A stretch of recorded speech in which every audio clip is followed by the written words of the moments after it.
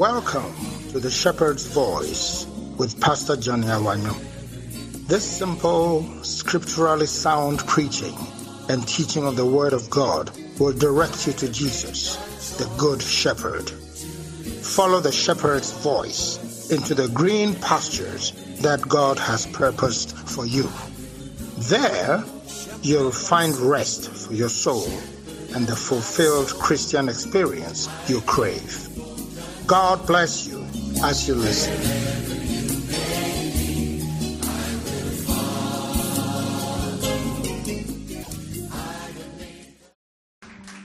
Hallelujah.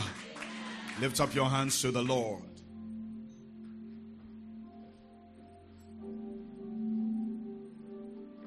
Falling in love with Jesus.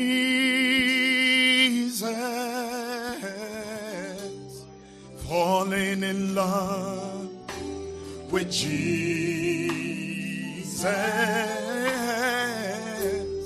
Falling in love with Jesus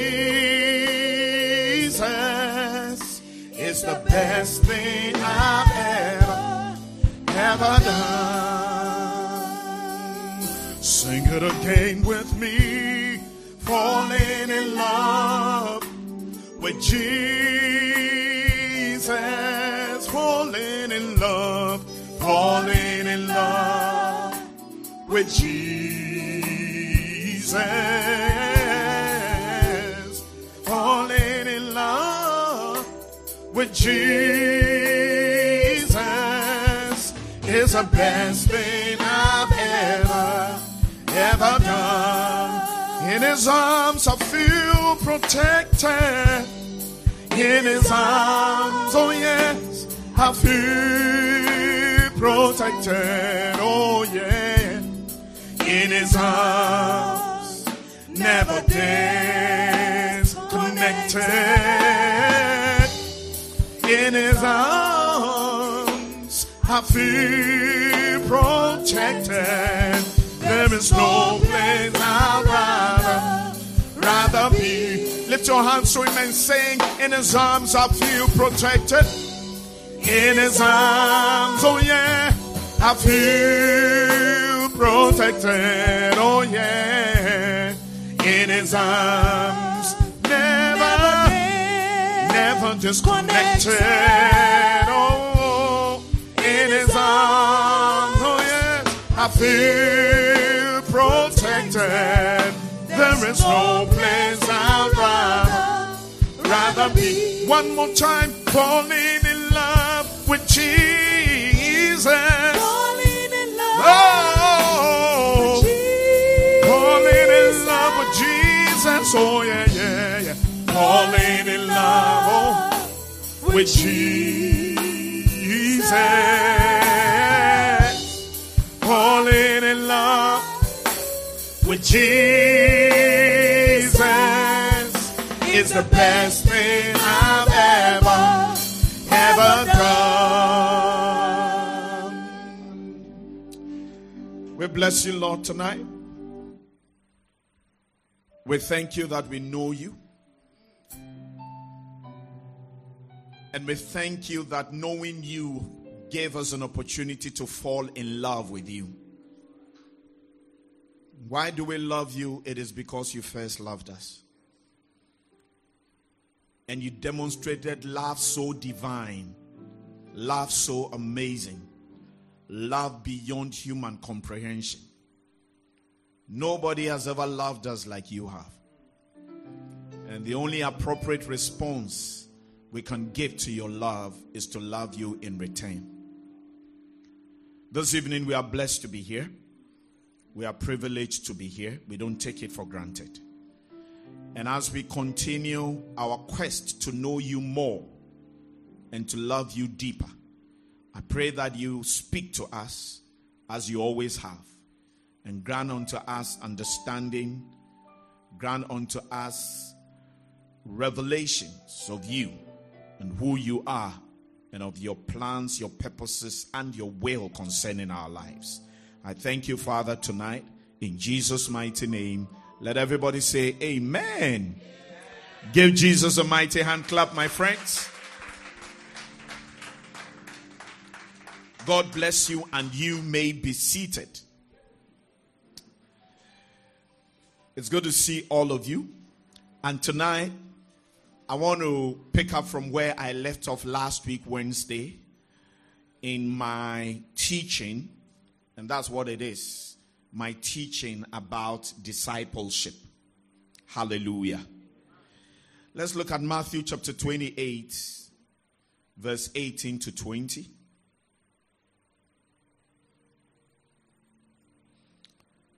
It says, Jesus came and told his disciples, I have been given all authority in heaven and on earth.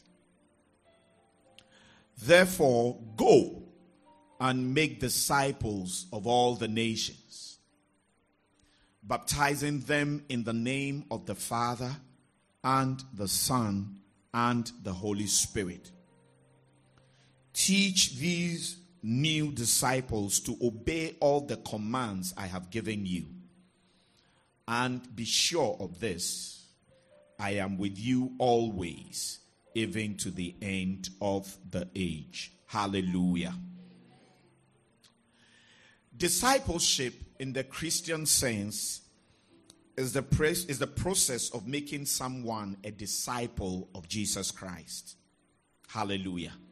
So that's a simple definition of what discipleship is about. It is the process of making someone a disciple of Jesus Christ.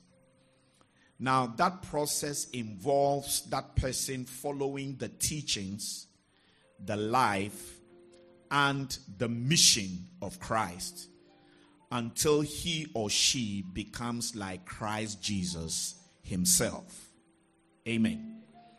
So that process of becoming a disciple of Jesus Christ, it will require that you follow the teachings, you follow the life, and the life in this case has to do a lot with the things that he did. Because Jesus taught a lot of things, and he also did a lot of things. And you get a better understanding of who he is and what his mission or purpose was when you follow the things he taught and the things that he did. So in becoming a disciple, it is required that you follow the teachings, the life, and the mission of Christ until you become like Christ the Master himself. That is what apprenticeship is about. When you go and attach yourself to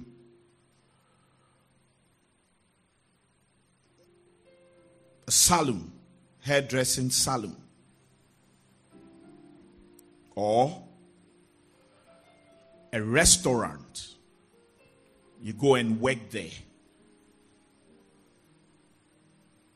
What the objective really is to learn as much as you can from the person that you are working with. And if you are thinking correctly, you would want to follow what the person says, everything the person teaches you, and not just that, but you follow what the person does. You copy the person, you emulate the person, and you try and understand what the person is trying to achieve. That is what apprenticeship is about.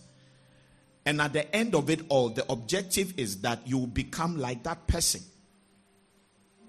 So if you've gone to learn how to sew, it must be your goal that I must be like my master or my mistress, such that when people see my work, they should be able to tell that I trained with this person.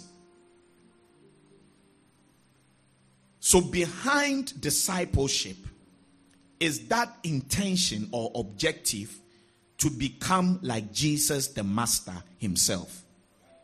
Now, if that is what it is, then what it should suggest to all of us is that discipleship is a lifetime process. It's not something that you just do up to a certain point and that is it. It is not like you've gone to learn metal works with your master, Efo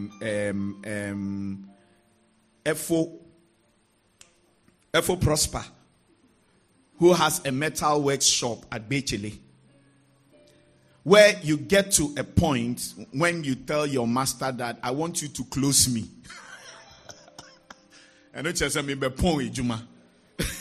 close me. So when people go to such places to learn, some handiwork, they are expecting that after a while they will be closed. But you cannot be closed as a disciple. It is a lifetime quest. It's a lifetime goal. And don't think that because of the definition that I gave, last week, that, a disciple must become like the master. It means that you get to a point where you are so much like Jesus Christ that you don't need to be a disciple again.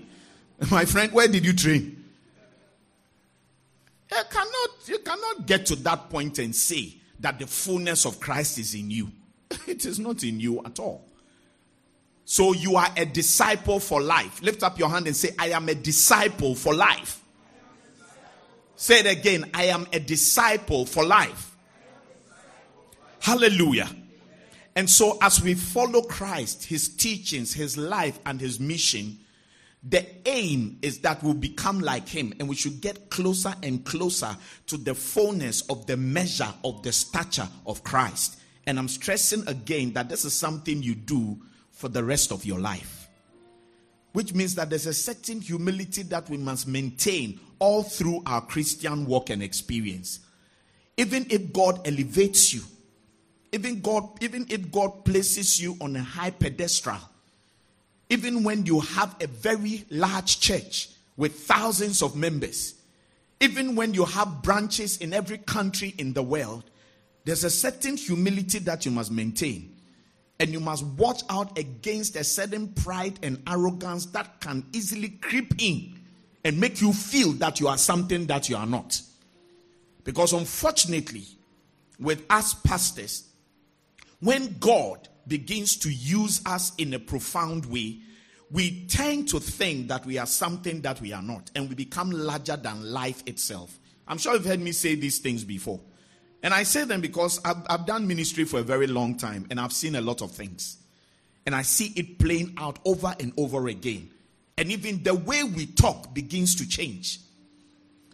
When we talk, we don't acknowledge the grace of God. We don't. And for me, one of the greatest errors that occurs is where we begin to set ourselves up before our people as examples that they must follow.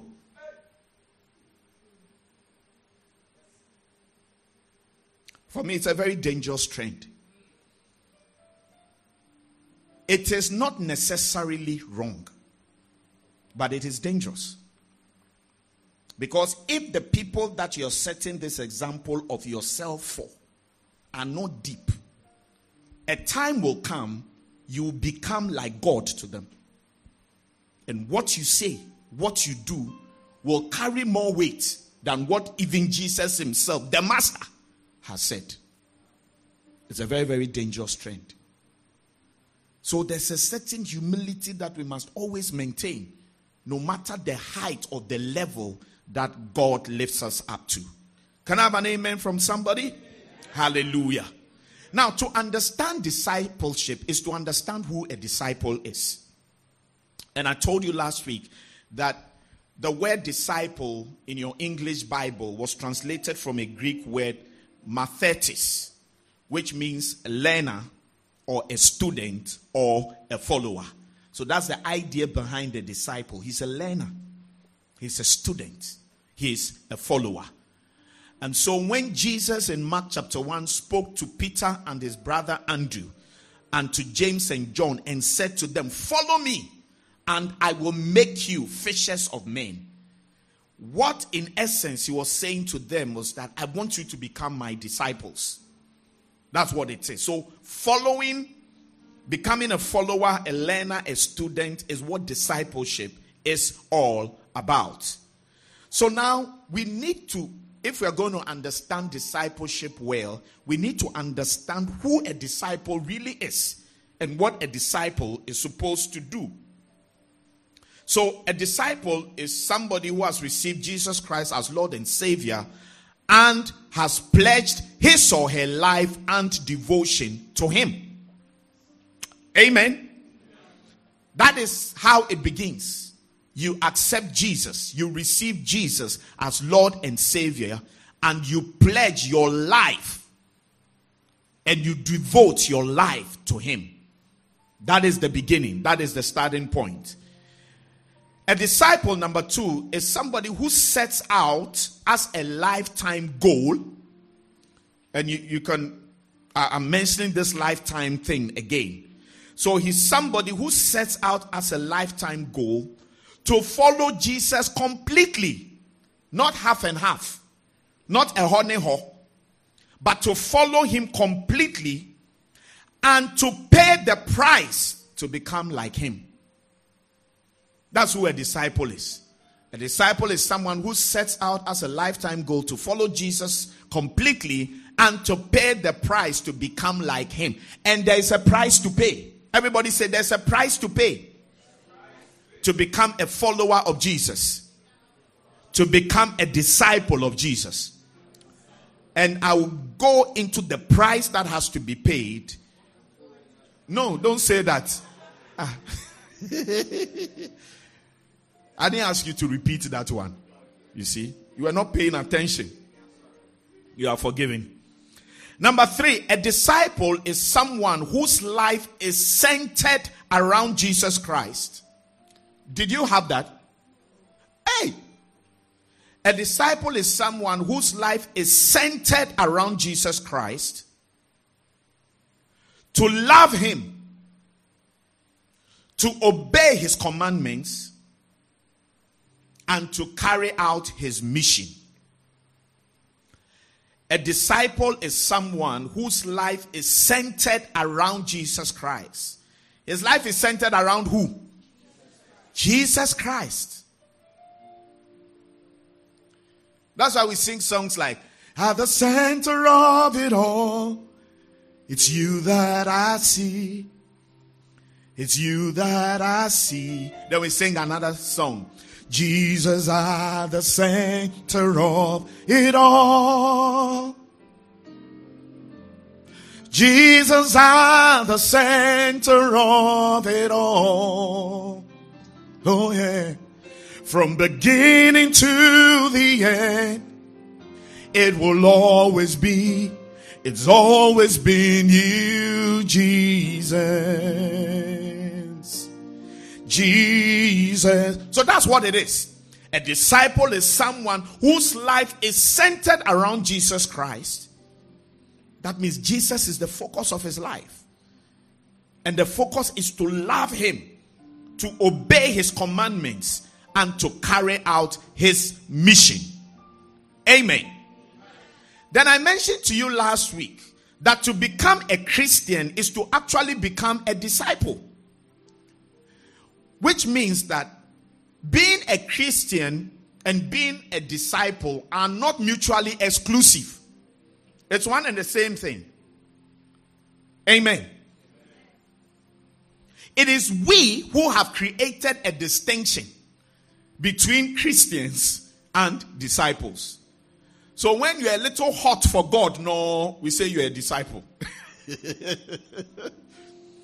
But when you are very casual, nominal, you can't see your ways clearly. But because you have come forward to pray the sinner's prayer, we say that you're a Christian.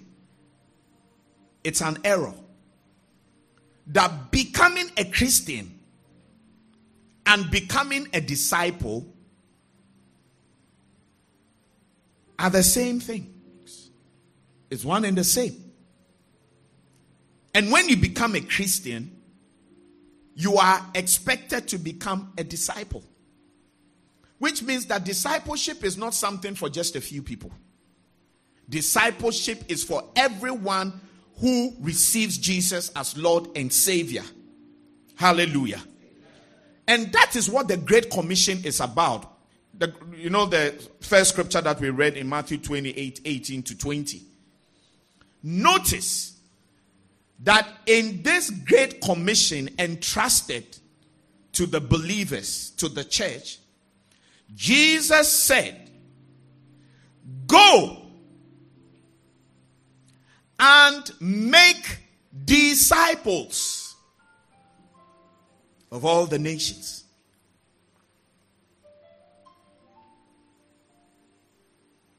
When you ask the average Christian what the Great Commission is, he will tell you winning souls. It is not wrong, but that is not the whole picture. It is win the souls and disciple them. That's what the Great Commission is. And the church of Christ has specialized in winning the souls and displaying them as trophies, giving an impression that the work is done when the work is not done. Because the Great Commission is only fulfilled when we make disciples of the souls that we have won. And in our churches all across the world, the souls have been won, but we have not made disciples. We haven't. And this church inclusive. And one of the reasons for teaching this is to draw our attention to the fact that we've been called to be disciples. Not just nominal Christians who just come and go. We don't see. As I go on, you will understand what it means to be a disciple. And you will see that most of us are far from that. Now, you see, this is something that should be cause for great concern for all of us. Because it may actually be affecting our place in heaven. Because this whole thing, Jesus came to sacrifice himself. The objective is to make disciples.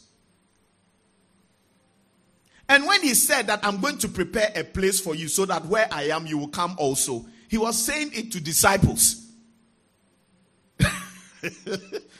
I know that I'm disturbing you with what I'm saying.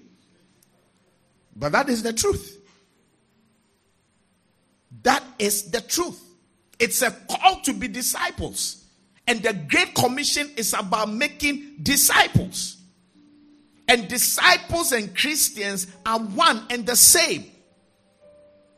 That is why if you check in the New Testament of the Bible, the word disciples, you'll find there 269 times. But the word Christian or Christians, you find it only 3. Only a. Say it like the way I'm saying it, 3. But disciples, you find 269 times. And that's what they were called in those times. The followers of Jesus, the believers, brothers and sisters, those of the way, saints, all of them were called disciples. So we must get this into our spirits, that we have been saved to become disciples. Hallelujah. So now, let's come to the main thrust of what I have to share with you today. What does discipleship require? What does discipleship require? Or what does discipleship entail? What is the process you must follow to become a disciple? Luke chapter 14. verse 25 to 33.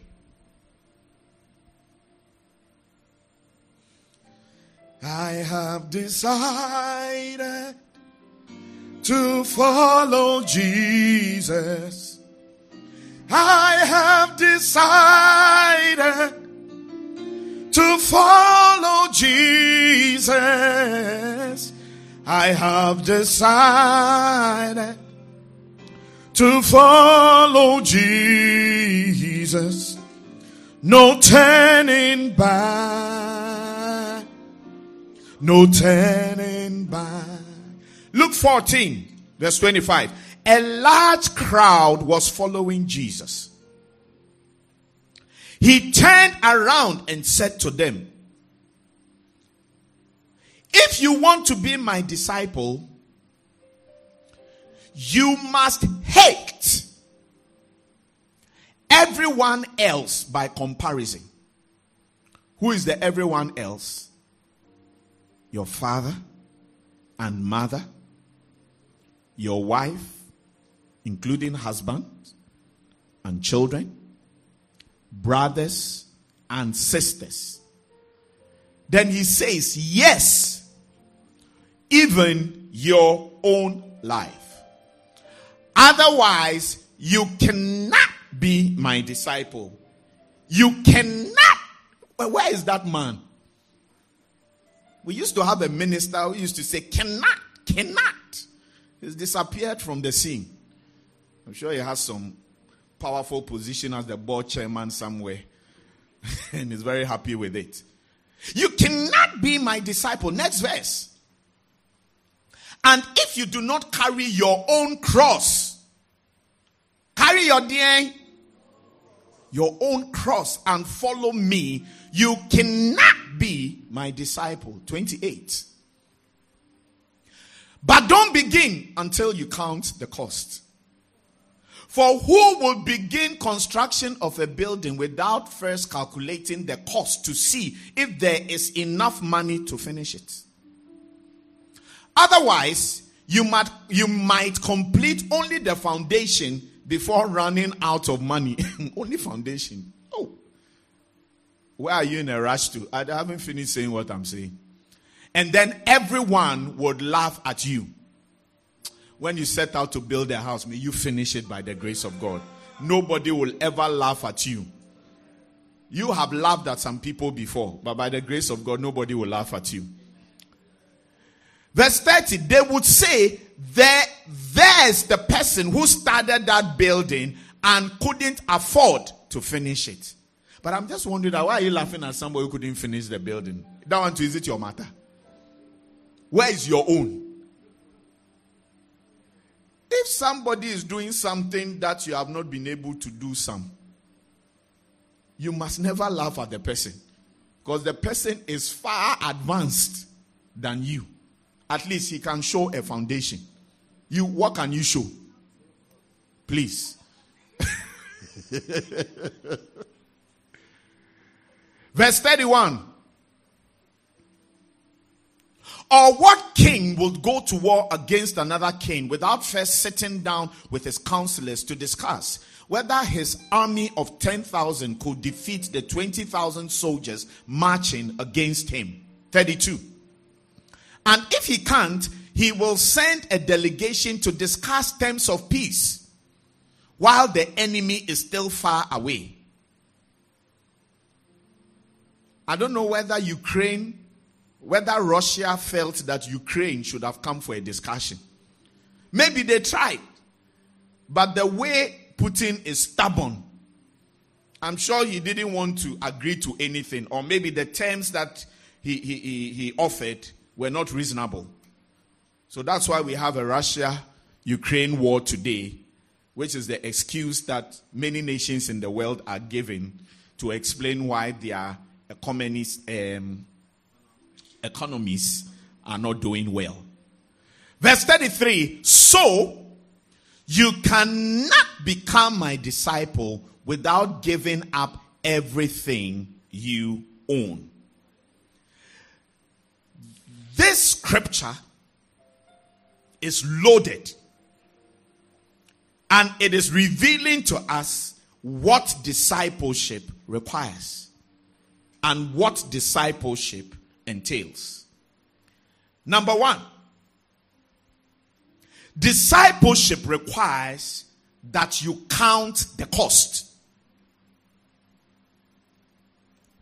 The cost of what? The rice and the sugar? No. The cost of discipleship. So discipleship, the first thing I want to draw your attention to is that discipleship requires that you count the cost of discipleship. Is that not what Jesus said in verse 28? He says, but don't begin until you do what? Oh, I didn't hear you. Until you do what? Count the cost. Count the cost. For who will begin construction of a building without first calculating the cost to see if there is enough money to finish it? That is what discipleship requires. You must count the cost. You must count the cost. Today, a gentleman came to see me. He lives in the area. And he wants to connect Ghana water to his house. And by the grace of God, we have Ghana water flowing here. It was through much tribulation that we were able to get it. And now, others want to tap. And it is the right thing. Because others would also have to enjoy. I mean, why would I be excited that I'm the only person who has water in the area? Not at all. It doesn't make sense to me. Others should also have water. But this gentleman is very much aware that if somebody has gone to bring the water before you come to connect, you must go and see the person and then ask, is there anything that I need to do to tap into your line? Because that's what I did in getting the water to this place. And he came to see me this afternoon. And he said, the gentleman who will be doing the connection for me has given me a bill. But I don't want to, that is the cost for the pipes and the labor, because you have to buy the pipes, then you have to dig, you have to do the connection, you have to get a meter and all of those things. So he said that the gentleman who is working this out has given me a bill. But I don't want to start anything until I'm sure that that is it. That there's nothing else. Now, the essence of what he came here this afternoon to do was that he was counting the cost. And he said clearly that I don't want to jump into it when I don't know what it would entail. That is what counting the cost is about. And to become a disciple of Jesus Christ, probably the first step that you must take is to count the cost. What does it mean to count the cost? Number one, assess yourself whether you have what it takes to achieve your objective. Where the objective is to become a disciple. Assess yourself whether you have what it takes to achieve the objective. So there's something you are setting out to do. And that's why Jesus gave this example of somebody who is setting out to put up a building. You have to count the cost. It means you have to assess yourself.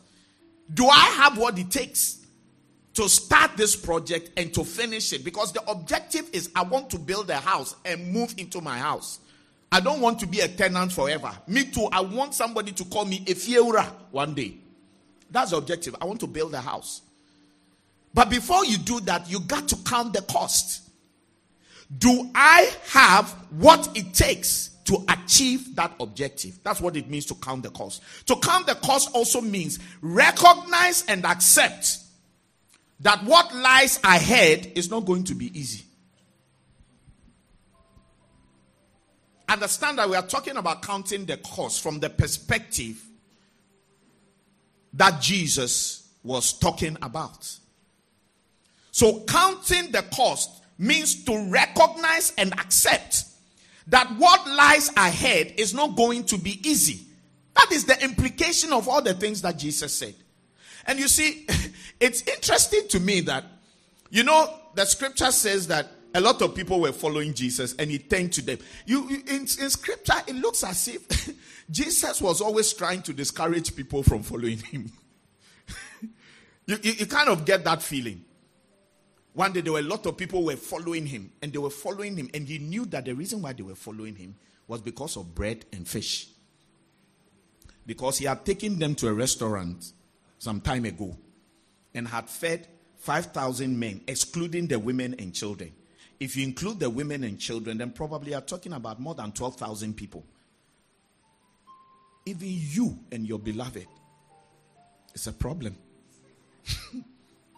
Can't take her anywhere.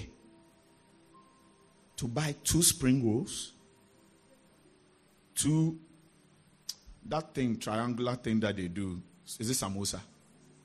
Yeah, you can't buy 2 spring rolls, 2 samosa, and 1 Fanta.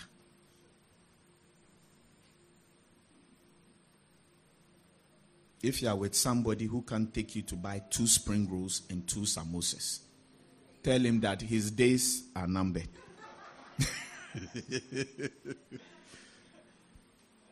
You have to try. Yeah, you have to try. I know that inside hard, but try. Or we should reduce the quantity. No, but how can you take somebody and go and buy 1 spring roll and 1 samosa? Please. If you do that, you are disgracing yourself. At least 2 spring rolls and then 2 samosa. And then 1 Fanta. What's that? At kebab. Hey! Jesus took more than 12,000 people, I suppose, to dinner. And they ate and were full. From that day, they couldn't stop dreaming of the next time he would take them to the restaurant.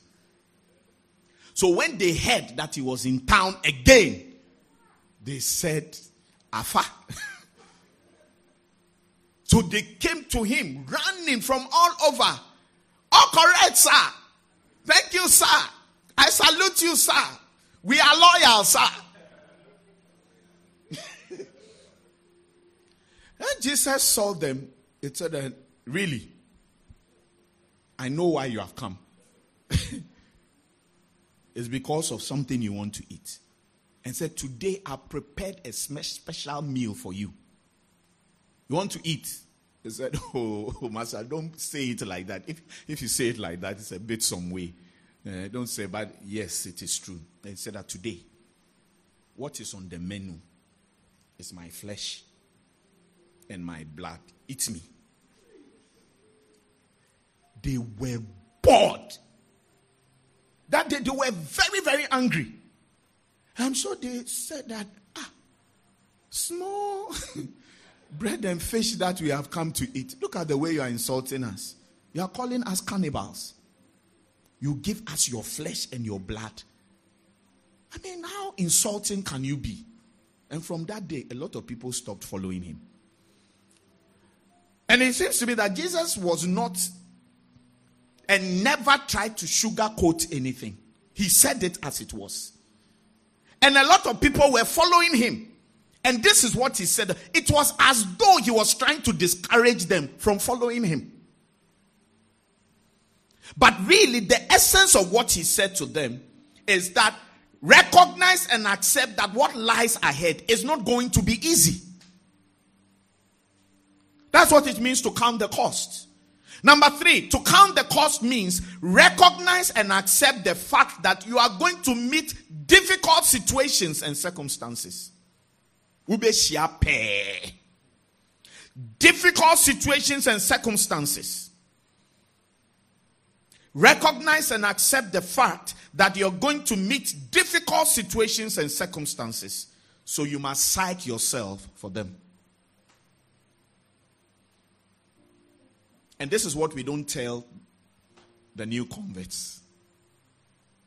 We don't tell them that.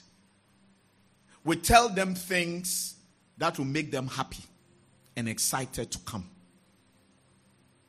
And we feel that if we tell them some of these hard things, they won't come. But what we don't realize is that that thing that we are doing is giving rise to a certain crop of Christians in our churches. Flighty, not of much substance, not well established and grounded. People who at the slightest challenge or difficulty, they fall away.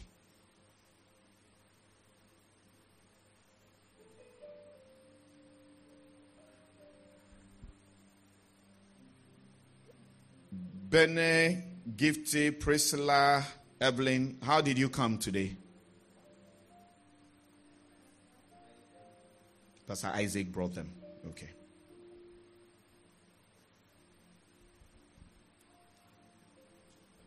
I know that there are times when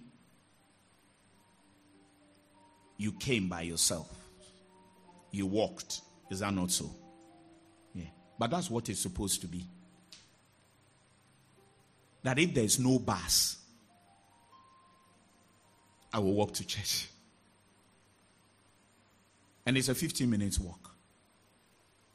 Or probably less.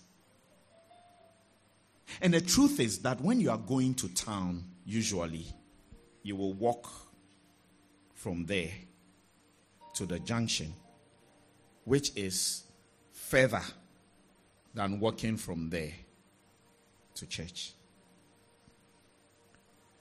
But you can have a certain type of church member from Greenhouse who will have a mindset of no bus, no church. So clearly, you're dealing with somebody who has not counted the cost.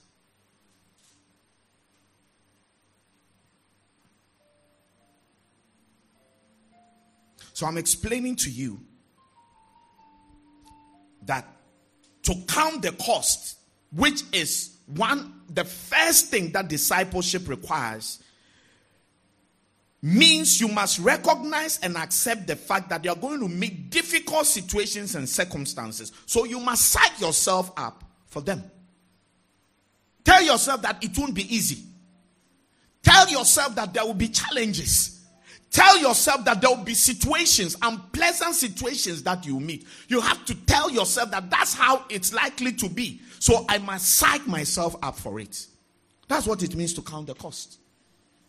And then the last one, to count the cost, means to understand the costly nature of discipleship. Understand the costly nature of discipleship. You must understand it.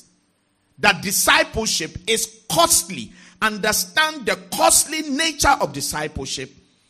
And you must make a calculated choice to follow Christ in spite of it. You must make a calculated choice to follow Christ in spite of this. In spite of what this? That the discipleship is costly. So I'll say it again. To count the cost, the last definition I'm giving you is to understand the costly nature of discipleship. And once you understand that, you must make a calculated choice to follow Christ in spite of the fact that discipleship is costly. That's what it means to count the cost. Because discipleship comes at a cost. It comes at a price.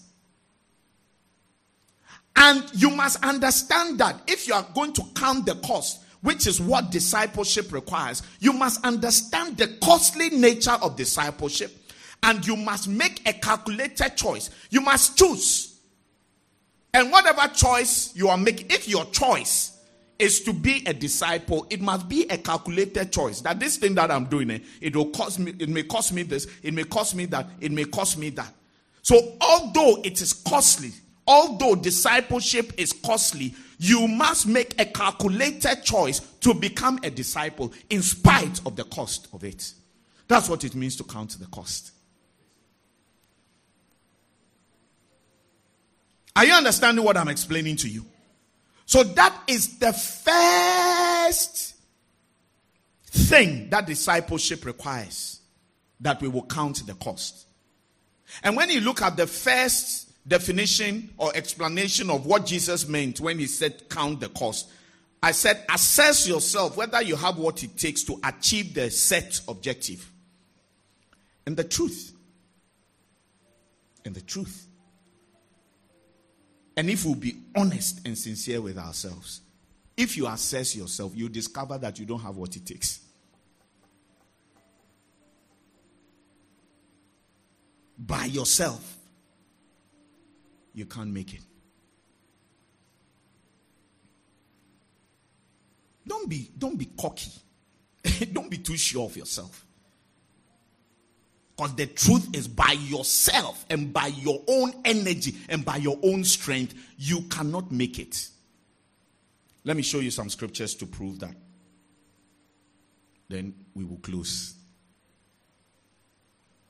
Look at Psalm 127 verse 1. From the New King James Version. Psalms 127 verse 1.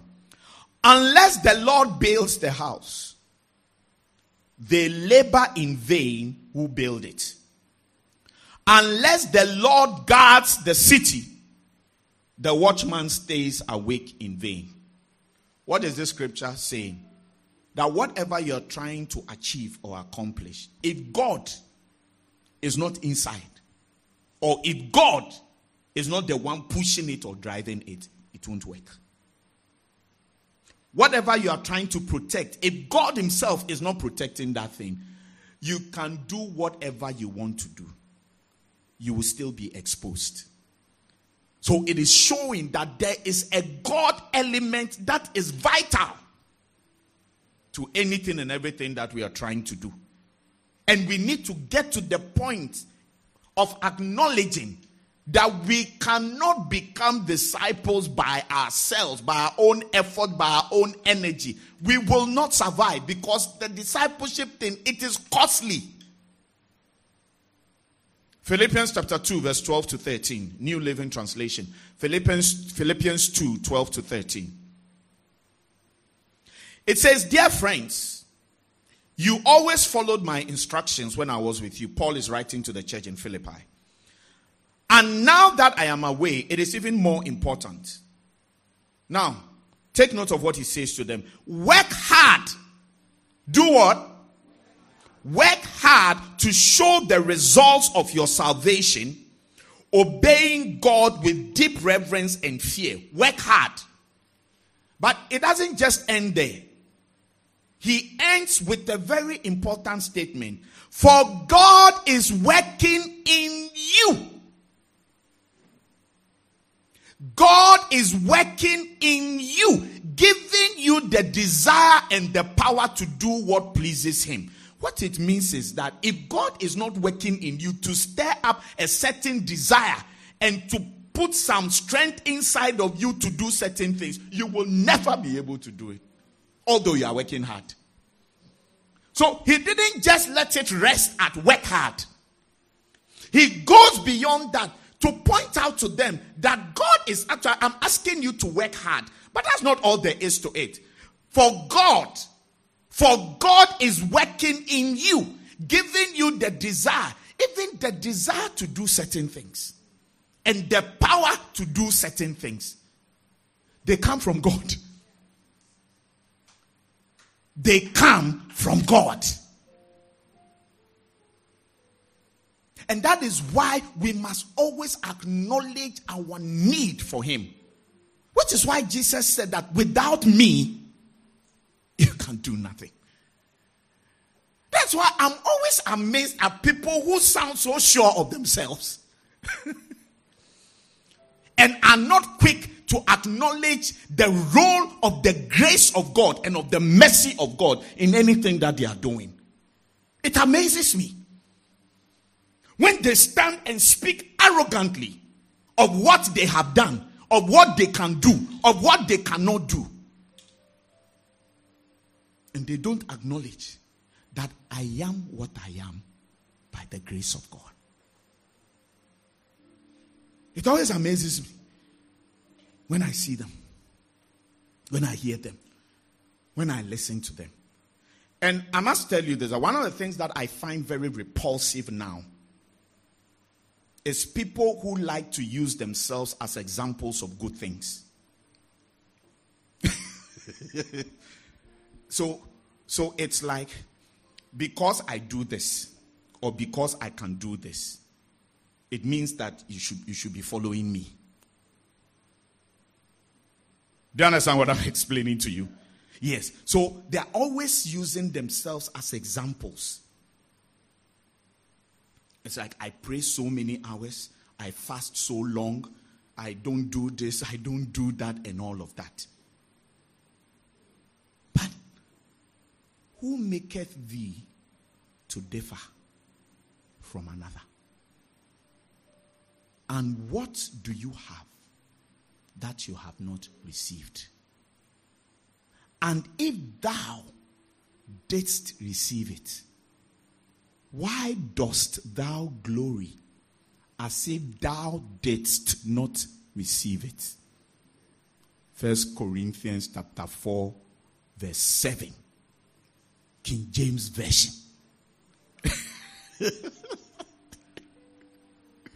Give me King James. I like that. For who maketh thee to differ from another? And what hast thou that thou didst not receive? Now, if thou didst receive it, why dost thou glory as if thou hadst not received it?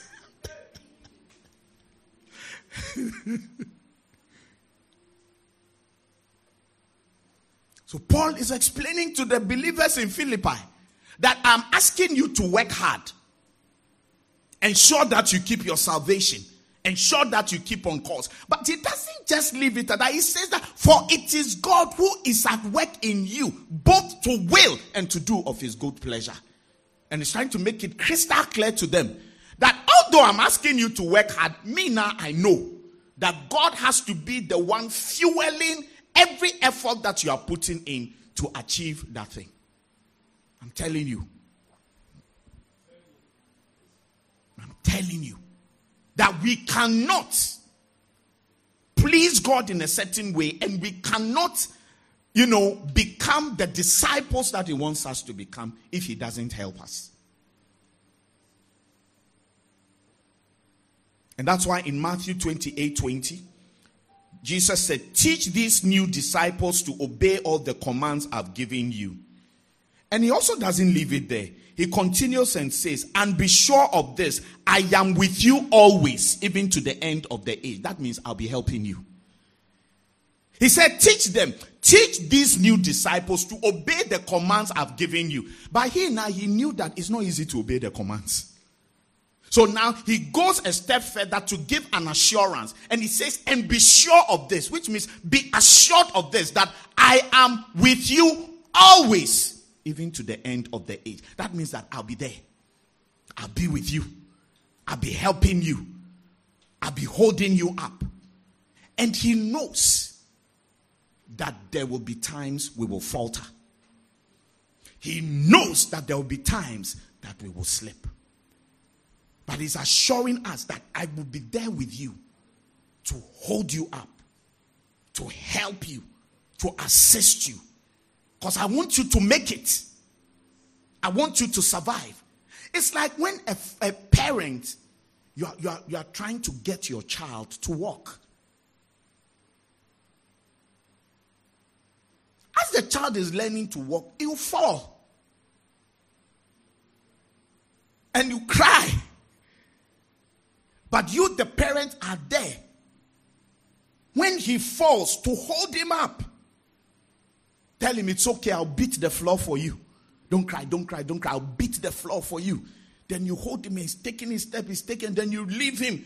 Then you go, then he starts doing 2 known. When you leave him, he's trying to run. When you haven't even finished learning how to walk, then you fall again. There's like, yeah, I said, oh, don't cry. That's it. Like that, eventually, they just start walking. And that's what God does with us. That's why it's assuring us, I will never leave you. I am with you always, even to the end of the age. Then in Philippians 4:13, for I can do everything through Christ who gives me strength. That means that if Christ doesn't give me strength, I cannot do it. Then the last scripture for the day, Acts chapter 1 verse 4-5. Acts 1, 4-5. Once when he was eating with them, he commanded them, do not leave Jerusalem until the Father sends you the gift he promised, as I told you before. John baptized with water, but in just a few days, you'll be baptized with the Holy Spirit. Now, Jesus gave a very serious and strong instruction to the believers and the disciples at that time, that I have given you work to do. But don't make the mistake of just launching out into the work. You need help. Wait till you have received the gift that I told you about. And that gift was referring to the Holy Spirit, who is also called the Helper. So in essence, he was saying to them that this assignment that I've given you to do, to go out, make disciples and all of that, you cannot do it without help. You cannot even, obey my instruction, carry out my directives if you don't have help. And that's what the Holy Spirit is about. He's our helper. He comes to help us. And I'm saying to you that to become a disciple, discipleship requires that we count the cost. And it starts with assessing yourself whether this thing, you can actually do it. And I'm saying to you that if you assess yourself honestly, you'll discover that by myself, I won't be able to do it. But the good news is that the God who has called us to this kind of life has not left us alone. He is with us. His Spirit is with us. His grace is upon us. His mercy is with us. And he's bent on helping us and strengthening us until we become everything that he wants us to become. Discipleship is costly. It is very expensive.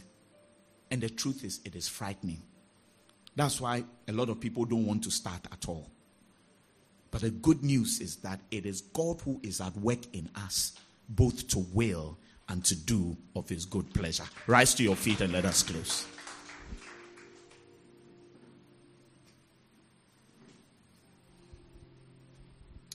Let us pray, family. Thank you, Father, in the name of Jesus for today. And we're grateful to you for your word and what you have exposed to us about discipleship. And now I pray in the name of Jesus and ask for your help. There's so much that we can see that you want us to do. And there's a way you want us to follow you and be truly your disciples. But we are admitting our need for you. And we are admitting before you that we can't do it by ourselves. We've tried many times. We've faltered. We've made mistakes. We've gotten it all wrong. There are times we've even been discouraged and we've concluded that certain things will never work in our lives. But we can do all things through you who strengthens us. And I pray, Father, that you strengthen us. And from this understanding we've received of what it means to be a disciple, I pray, oh God, that help from above will be released upon us through your Holy Spirit. And that will begin to march on to achieve the goal and the purpose for which you called us and you saved us. Thank you, Father, tonight in Jesus' mighty name. Let everybody say amen. Give Jesus a mighty hand clap, my friends.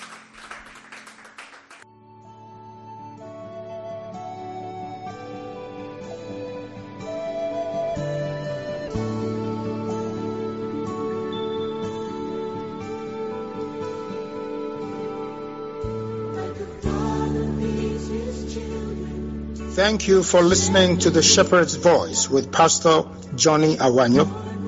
We do hope that you were greatly blessed. For further enquiries, please call, WhatsApp, or send an SMS text to +233 243 886 622. God bless you.